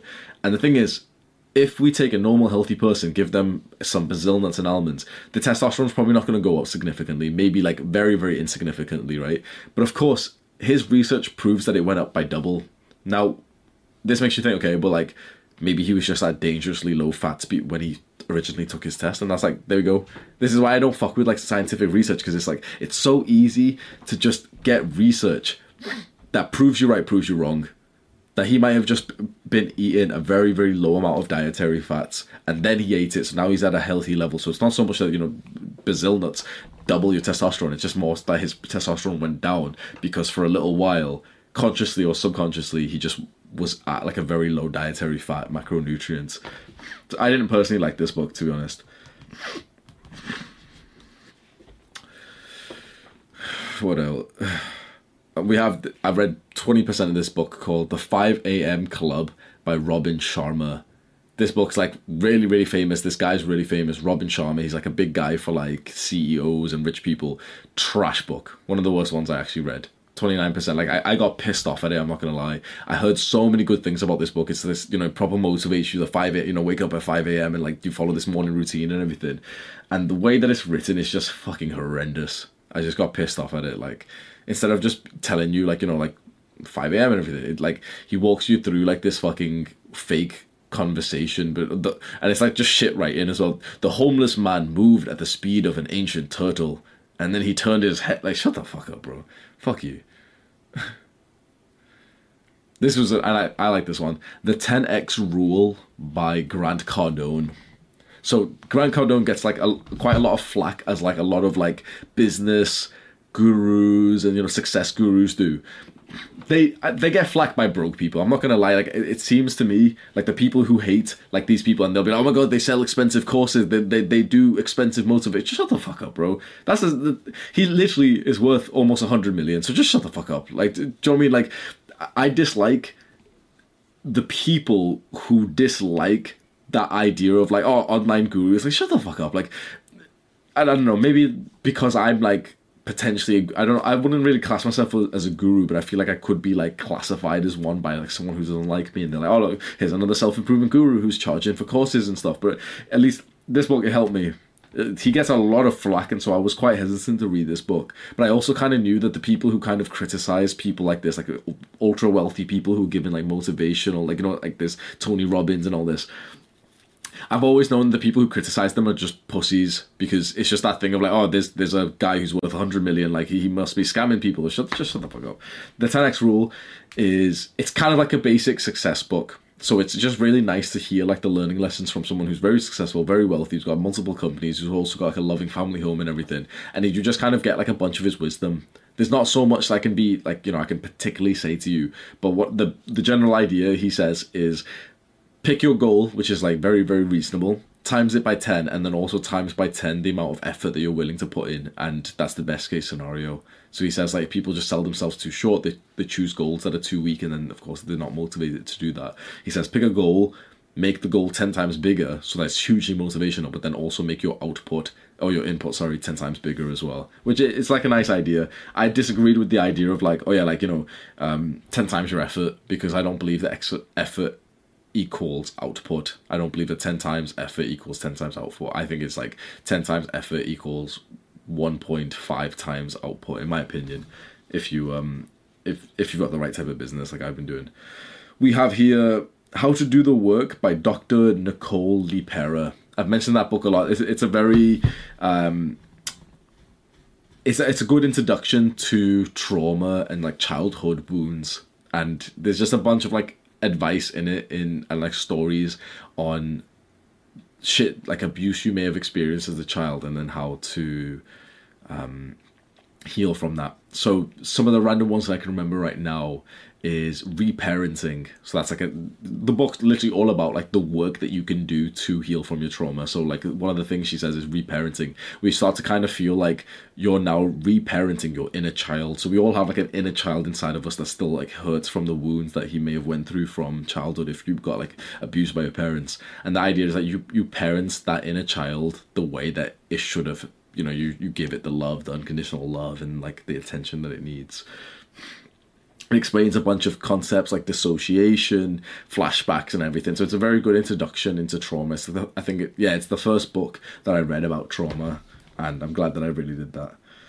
We've got The Charisma Myth by Olivia Fox Cabane. The Charisma Myth. Very, very good standard kind of social skills book. A bit more advanced. This book actually goes into things like presence and mindfulness, which is very nice because that's incredibly important in social skills. The idea is charisma is like the skill that you really like, the best skill in social skills. It's like this magnetic personality where you're confident, but you're also warm, but you're also powerful. So imagine that it's someone in a powerful position who you look up to, but who's like warm and loving to you. That's like charisma. But he's also like to everyone, right? Everyone seems to love him. He seems to love everyone. That's a charismatic person. He walks in and everyone's talking to him, right? You want to be like that type of guy. And this book breaks down the ways to like become more charismatic, but also in detail of like the different types of charisma and everything. It's quite an advanced look at the skill of charisma. The things that I can remember from it is that there's three pillars of, not three pillars, but there's like three things that influence your level of charisma, and that is presence, power, and warmth. Presence is like mindfulness, because you can't be charismatic if you're constantly distracted. You can't be charismatic if, for example, we're having a conversation and I like start daydreaming. That's very anti-charismatic. Power You need to have like a level of like power and status in the situation to be seen as charismatic. Because if you don't have that, if you've got presence and warmth, you're kind of like a nice person, but you're not like important. So we don't really value your presence and warmth unless if you've got power. And so this is the interesting one. Most people who have power don't have either of these. Maybe they have power, maybe they have power and presence, but they usually don't have warmth. And so that's like, you know, the kind of like the cold leader. And we still like the cold leader, but the guy who also has warmth alongside that's like the best case scenario. The warmth is kind of like they treat you nicely. So you can like implement this into your life. You can start meditating and do exercises that bring you back to the present moments when you're in a conversation. You know, take it seriously. Think about the sensation of being sat, look into the person's eyes. Power is the things you kind of do outside of the situation. So you want to bring up your social status in the environment that you're in, as well as just sort of convey that social status by things like your body language, your dress sense. And then warmth is just kind of like being nice to people. Very, very good. If you can improve all three, you really, really start getting like liked by people.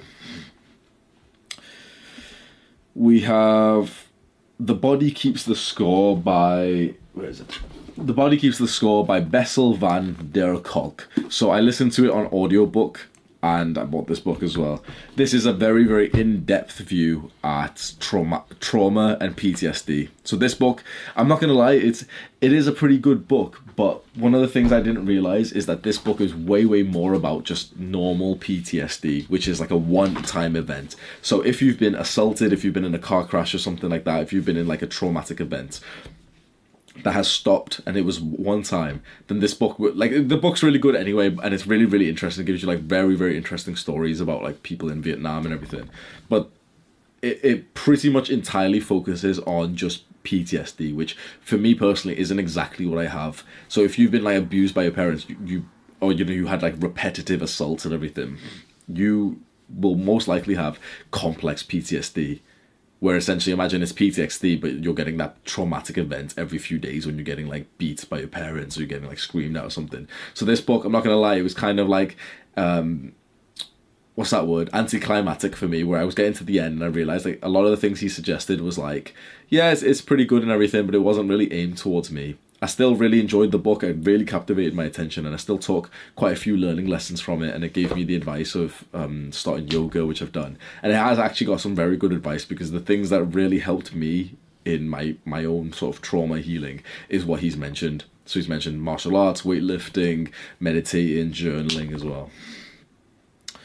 We have The Way of the Superior Man by David Dida. Oh, right there. This is a very, very good book. It's very interesting and it's very, it's kind of hard to read in a sense, but not with like words, but it's one of those where it's like you're supposed to, you'll read like a chapter or a paragraph and you sit there and you contemplate it. And it's this idea of like becoming like a superior man. And it's a very interesting thing. So one of the first key points he says is like breathe properly, breathe into your stomach, expand your stomach, take up some room and you breathe and everything. But it goes on to like even explain semen retention before it was even popular online. And it says like you should like, a weak man ejaculates essentially, even when he's having sex. He's like, he gives you teachings on how to stay on semen retention, especially when you're having sex. And it's like, actually, when you follow that advice, I'm not gonna lie, it's fucking incredible.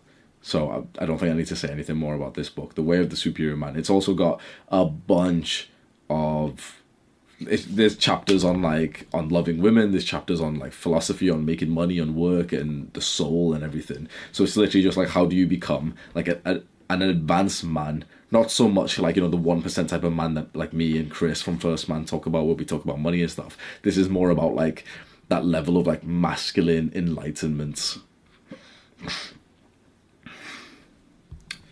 We're almost at the end now. So this book was supposed to be near the start, but it's The Magic of Thinking Big by David Schwartz. Right there in the middle. So this is a very good book. It was the book I read after How to Win Friends and Influence People. It was one of the first books I got on my Kindle. And it was recommended in the end of this book by the 4-Hour Work Week. So Tim Ferriss mentions this, The Magic of Thinking Big at the end. And it's really is the title of the book is just kind of think bigger. Stop setting these small goals, stop living this small life, and start like thinking bigger, start like setting some big ass fucking goals. Because I am so grateful that I read this shit, you know. Still to this day, people talk to me about like my goals, and they kind of like my friends, and they kind of like say it in like a funny way, like, oh, but you've read The Magic of Thinking Big, so I bet you're already planning to hit like 1 million subscribers or something. I'm telling you right now, we are where we are on the channel because of this book and because of this idea. I am where I am in my physique because of this concept. Of course, I only read this book like 1.5 years ago, and you know, I started my physique years ago, but I've always been like a fairly big thinker. One of the things recently, like, I forgot what it was, but it's like, as soon as I start something new, like for example kickboxing, I think big straight away, and I'm thinking like, yeah, like I could probably like go into the UFC or something like that. Like, you should have that mindset. That's reasonably unreasonable. Now, of course, I'm not saying I'm going to go to the UFC and win right now. But the idea is like, yeah, like, if I wanted to, I could do. Of course, I'd train almost every day, and I'd train for like years first. But you've got to think that it's possible. Hang on, my camera's going to die again. Okay, that is the second battery that we've rinsed through for this video. So, the next book here is Complex PTSD, From Surviving to Thriving by Pete Walker. Next to my thumb right there. So this is a book that I've recently been speaking about on my channel, like over the last month or so, and this is like the book that I actually this is the book that I really needed to read, because it's all about complex PTSD, and this, like, that's the shit that I have. So if you're somewhat like me and you got beat by your parents and you got like fucking abused for years through your childhood, then this is the type of like knowledge that you need. I found that a lot of books on like mental health don't actually talk about childhood abuse at all, when in fact I think that child abuse is probably the most common. Yeah, I think child abuse is the biggest reason for adult mental health problems, but it's just one of those like undiscussed things that, like, you know, people are so certain that they're not like holding trauma from their childhood when they actually are. I can't give too much advice because I'm not done reading it just yet. I'm about halfway through, but there's a bunch of like very like small snippets of advice. So one of the random ones that I've mentioned previously on a video on this Hamza Unfiltered channel is the value of like angering, of venting, of like, you know, reclaiming your aggression that was stomped out of you, that was like beaten out of you as a child. So if you've had a similar dynamic to me where like you got hurt, you know, you got beat by your parents or something, by something, but then if you got angry about that, if you kind of voiced your, you know, aggression, your resentment for it, you got beat again, it's kind of like your ability to be angry has been so stomped out that you would actually get value in being angry at how you were raised. It's very interesting topics, and I'm not going to lie, like, I started reading it a while ago and then moved on to some other books. I feel like I've got to reread it and really kind of grasp it, because it's quite a huge topic to be thinking about. Every single time I read it, it was just quite mentally draining. I feel like I grew a fair amount, but I also feel like I somewhat resented like trying to process a lot of this stuff at once, because I was doing therapy and everything at the time as well. So this is a book that I've just recently read, sorry. And I pretty much read, usually I read 10 different books at once. So I've got 10 different books open, and whatever I feel curious for, I'll read. This book, I opened it and literally like read it start to finish. It was one of those books for me. And the book title is Essentialism by Greg McKeown. Essentialism. Fantastic book. This book like is what I needed at the time. This was literally just 2 weeks ago or so. And the basic idea, we do way too much in this modern day. We're so focused on so many different things, and that diversifies us, which feels like a good thing, but it also just spreads you out too thin. So it's like this certain image where like you can go 1 centimeter, like one little bit in like 10 different directions, and essentially you're a complete noob, or you know, you're not anything special in any of these. Or you can go one big line in one direction, one topic. So the idea is, instead of trying to do 10 different things, some motherfuckers online, like I literally see them boast about the fact that they've got like 7 companies or some bullshit. Shut the fuck up, bro. How about you make one company successful? Dumbass. But that's like the reason why I was able to build this body, is because I did nothing else first. I started 2014, I believe, and the only productive thing I was doing was just building this body alongside, like, you know, trying to learn how to speak to girls and stuff. That was it. If I tried to do all of this at once, if I tried to build this body, the mental health, the business and everything, I wouldn't have done any of them. I would have been so subpar in all of them. Too many guys are doing way too much. And in terms of tasks as well, this has really changed up a lot for me recently. I realized, like, he drills in this thing of you. The author says, like, you have a highest point of contribution in a certain task, do that and do nothing else. For me, it's obvious, right? It's the videos. But I was doing I was spending more than like half an hour to an hour on Discord, on my Discord server. I fucking moderating it. I've got like so many moderators who are like happy to do the role, and I was moderating it myself, and I was like going through every single chat and making sure that no one's chatting shit about me and shit. And the same with like the podcast that every podcast that I've done in a while, apart from like the one with Chris, because that felt like I was speaking to a friend and we were just fucking around. But every one that I've had people come onto my podcast, I've resented it. Like I couldn't be bothered because I just realized like that's not what's important right now. Eventually I will get into podcasting like kind of like full time, and it'd be awesome to do that. But right now it's not something that I'm interested in, so I cut it out. So all you motherfuckers who've been telling me, Hamza, get on TikTok, shut the fuck up, get on TikTok. It's not essential. Podcast, fucking live streams, it's not essential. So I'll do it when it's fun, but I'm not going to set that thing of like, oh, you know, everyone is going to tell you there's some other thing that you can do. It's a skill and it's a discipline to be an essentialist. To listen to that fucking, like, to listen to, you know, someone tell you, oh, there's this good opportunity, and for you to think, nope, it's not essential. There's a fantastic quote from this that I wrote on my wall, and you know, if I've wrote something on my wall and I've stuck it on my fucking wall, you know that it's like, there's some value in that. So, see that? Almost everything is noise. I love that. Almost everything is noise. When I read that quote and he's telling me like, yeah, most of the things that you're doing is just noise, and you're just kind of like, it's a distraction from the things that matter. I was like, holy shit, like I'm actually like, he's totally right. I'm reading every comment on YouTube. I'm just spending so much fucking time just doing stuff that doesn't matter. All that matters for me is the videos. That's it.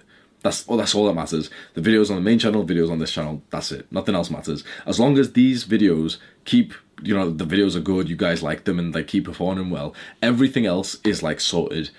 I can spend way more time on like the fucking Discord server or doing live streams or podcasts, but the thing is, if the videos slip, so do those things. So why not just put your time directly into them? And this essentialism, along with deep work and the 4-hour work week, it drastically reduces how much time you need to do your work tasks. And so people have asked me, like, what do you do in your free time? Whatever I want. Like, I spend hours in the gym. I take long rest breaks. I just sit in the sauna. I just go in the pool. I spend like a solid 3.5 hours like in the gym area, like the gym, sauna and pool, and getting changed and everything. I sit around, I read for like 2 hours a day. I meditate, I journal. I do a lot of thinking instead. I do a lot of resting. I dedicate like 10 to 11 hours of sleep. I'm honestly, I'm fucking destroying any. I don't think that there's much competition right now, because my competition are sleeping like 6 hours a day because they're working so much. They think that they're winning right now because they're working. They don't realize that the real work of like the knowledge worker, the person who uses his brain for like to produce, which is what we're doing here, like for most of us, the real like thing that makes you good at what you do is sleeping for more than 8 hours a night. It's eating clean. It's spending time with your friends. So oftentimes I do tell people, yeah, like I work like a couple of hours a week, 3 to 5 hours, something like that out per week. And they either don't really believe me, or they think I'm taking the piss, or they're like, oh no, that would be depressing because like I wanted to work more than that, I'd be bored. But it's like, it's my choice now. This video is going to be 1.5 hours long, so of course like this week my work hours are going to be longer, but it's like, it's my choice to be here. I'm not being forced to. I'm not obligated to make this video. That's such a beautiful way to live life. And because I've cut down, because I've become an essentialist, and I'm not doing some random bullshit other tasks like checking your fucking emails. Look at my YouTube profile picture on my main channel. Look at the channel art.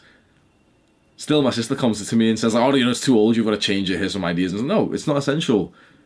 The fact that those, like, I've built this success, we've got 200k subscribers and it's going up fast, with that shitty profile picture shows you, like, it doesn't make a difference. Anyone who's spending a fucking hour, some people spend longer than that, but an hour making their fucking YouTube logo or some bullshit, they're not going to be successful because they're focused on the stupidest, most useless part of the business instead of the highest point of contribution, which is the actual video. That's where I put my time. So even though I only work for a few hours a week because I've become so essential, it's like the rest of my life, the rest of the 128 hours or whatever, however many hours there are in the day, in the week, revolve around those videos. So instead of me being sat like a fucking caveman, spending hours extra just doing low quality work, I go out into real life I go and do things with friends. I go on dates with girls. And that's the thing that actually gives me way more. Like, that's the thing that makes better videos for me. It's a very interesting topic, which I think a lot of people still disagree with. But at least for me, this concept of essentialism, of the 4-hour work week, of highly reducing your work tasks so you can live more and you can fuel those small work hours has been incredible. Incredibly life-changing. Greg McKeown has a second book that I've got here called Effortless. That one there. Focus, bitch. Yeah, Effortless. This book is not as good as the first one. It kind of has like a very similar concept, but this one is more about the fact that it should just be like quite easy to do work. So literally, this was unfortunately one of those books, Effortless. So Effortless is like the second book next to Essentialism by the same author, Greg McKeown. This was one of those books that unfortunately it was a letdown, and it was kind of like one of those where it was just like a one sentence summary, which is like, yeah, like, your work should be effortless. It should feel like play. That's it. You don't need to really know much else. I think maybe there would have been more learning lessons, but at least for me personally, a lot of the book was just kind of shit that I either knew or I just read from his previous book. Here we have Breath, The New Science of a Lost Art by James Nestor, next to my thumb. So that's the book that I mentioned, aligned with The Oxygen Advantage. I personally prefer Breath. So Breath had a way better sort of storytelling. And it's the story of this scientist who voluntarily signed up to do this study on himself, where he blocked his nose and he just mouth breathed for like 2 weeks. His health deteriorated incredibly fast. So it's a very, very interesting story that like it's wrote in a very funny way and everything. So you'll probably enjoy reading it. And he just goes into like so much like detail of the shit that happens if you breathe from your mouth instead of your nose. And there's so many good quotes from literally like, you know, like Chinese provinces, like 2,000 years old and everything, where they're mentioning like the dangers of breathing from your mouth and like you should only ever breathe from your nose. It's so interesting. Like this was literally how humans have lived for so long, and only in the last like 100 years we've really fucked it up. And I really like the fact that he brought in so much history with it. The TLDR of this book is what I mentioned before. The perfect breath, he says, is 5 seconds in, 5.5 seconds in, 5.5 seconds out, nice and slow through the diaphragm, and obviously through the nose as well. We have Infinite Game, The Infinite Game by Simon Sinek, next to my thumb there. This is, I only read like 50%, probably less. I literally just needed to skim it just to get, it's one of those books where you just needed to get like the idea, and like once you've got the idea, like the rest of the book's not that great in my opinion. But the idea was play the infinite game in the stuff that you do instead of the finite game. So finite game, to be honest, once you kind of understand it, kind of like, I was like, oh yeah, well that's common sense. But at least the idea is, okay, let's say in my example, the finite game is me thinking, oh yeah, like, you know, the thing that we're trying to do, the only thing we care about is hitting 500k subs or 1 million subs. That's like finite. And essentially once you hit that, you're just going to be going more and more. The infinite game is kind of like thinking of purpose instead, and thinking of like the meaning of all this. So it's not so much, you know, the 500k subs. It's just helping as many like young men as we can. The issue why I got disinterested in this is because the way to do this best, to achieve that purpose, like he said, is to set milestone goals like the 500k subs, so you know that you're going in the right direction. So it's like, it's kind of like, oh, like, well, I guess you're doing everything right then anyway. It's like, just have purpose behind what you're doing, and also view it as like an infinite thing. So this idea that if, for example, YouTube deletes my channel, that this would still be my purpose. I would continuously fulfill this purpose of helping young guys with self-improvement, with dating, with fitness, with mental health, but I'd do it on a different avenue. I'd be a pedophile and hop on TikTok or something. So it's kind of like a disappointment. Once I got that realization, I was like, oh, this book's kind of dead then, because the whole point they were telling you was like, okay, forget those finite goals, forget, you know, the goals of 500k and everything. Then eventually it was like, oh yeah, the best way to measure if you're achieving the purpose is with those finite goals anyway. So it was a bit dead, but at least it did kind of like click something for me where I was like, oh yeah, like just bear in mind that this is infinite. Even if YouTube deletes my channel, I'm still going to be doing the same work. So just make sure you're always holding this purpose with the intent to like help people. We have Ego is the Enemy by Ryan Holiday. So this is a staple. I haven't read completely, but I've got all 3 books. Ego is the Enemy, Stillness is the Key, and which is the other one? The Obstacle is the Way. I'm not going to lie,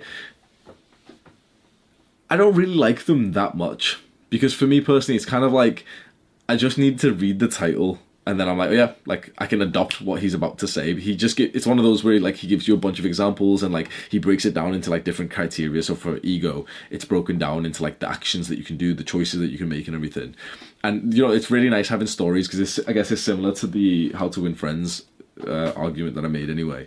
But it's kind of like, once you read the title, you kind of know, oh yeah, like, ego is the enemy. You kind of just need to understand what the ego is and think, okay, let me just make sure that I stay humble and I keep humility. And so it hasn't been incredibly, like, the book hasn't been that great in terms of, I've read like 42% of it, but just kind of keeping in mind to keep my ego in check has been probably, like, very, very helpful there. I think that's pretty much it. I'm literally on, like, the books that I'm currently reading, so I'll show you these. The book that I literally just finished today is The Almanac of Naval Ravikant by Eric Jorgensen, and Tim Ferriss wrote the foreword of that. But this is a book distilling this guy's advice. So his name is Naval Ravikant. He's like a very famous, very, very successful, very, very wealthy, but also very happy guy. And it's quite a mix to have. Usually you'll see someone who's really happy but not so much money, or you'll see someone who's really, really wealthy but not so happy. This guy's the mix of both. And so essentially this is like his wisdom on how to build wealth and how to build happiness. I'll be completely honest, the happiness section was very, very anticlimactic for me, kind of fell off. But the wealth section, especially the tweets that he's goes through, the first like 20 pages of this book was like life-changing. I was literally sat there like getting goosebumps and everything, trying to, like, you know, figure this shit out. After that, I feel like I just kind of like skimmed it because it wasn't so important, and I felt like, at least for me personally, it felt like a bunch of the book was kind of like all over the place, but there was a bunch of good learning lessons in the first like 20 to 30 pages, which I really appreciated. The book that I'm reading right now, so there's multiple books. One of them is The Appearance of Power by Tana Guzi. The Appearance of Power. And I'm literally just a few pages in, but it's about the concept of how to look more powerful through your appearance and what you wear. So I'm literally just a few pages in, so I can't give you too much advice, but it has been recommended to me a couple of times. And I think it is very important. There's a quote, which I'm just going to say in my words because I can't remember exactly, but it was that to improve your social status and also how you feel about yourself, the fastest and cheapest way is to improve your fashion, your wardrobe, which I really like. That's 100% true. We talk so much about the importance of like looks maxing and self-improvement. It's 100% like, you know, your appearance is so fucking important in these days. Then why not just improve your appearance for $100 with like a new outfit, which actually like really looks good, looks powerful and everything. And like, I completely agree with that.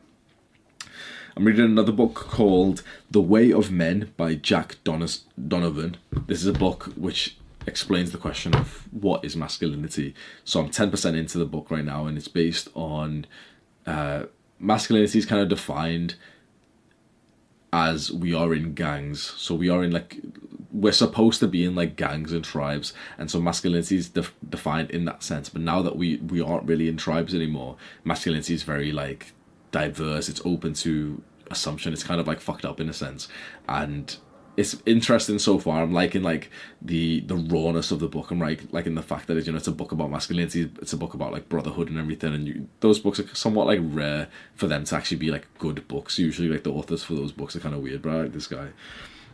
There's a couple more books as well. I'm not going to mention a couple of these because I'm not really liking a couple of them, but the final one is Courage is Calling by Ryan Holiday, and it's kind of similar to the previous books of his Ego's Enemy and everything, which this is like his first book of a new series which he's doing on virtues. Courage is defined as the ability to do something that still scares you, which I really like. It's like knowing that even if you feel a sense of fear, you can still go and do that thing, which I think, at least for me personally, like the biggest thing that comes to mind with that is like approaching women and like getting over that fear of like approach anxiety, and I feel like it's helping with that as well.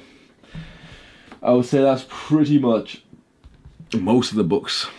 This is a long ass video. I'm gonna have to edit this video as well because the battery died like 4 times, but I'm sure there's other books that someone will say, wait, you've read that other book as well. Like, what do you think about that? But these are the ones that I have here.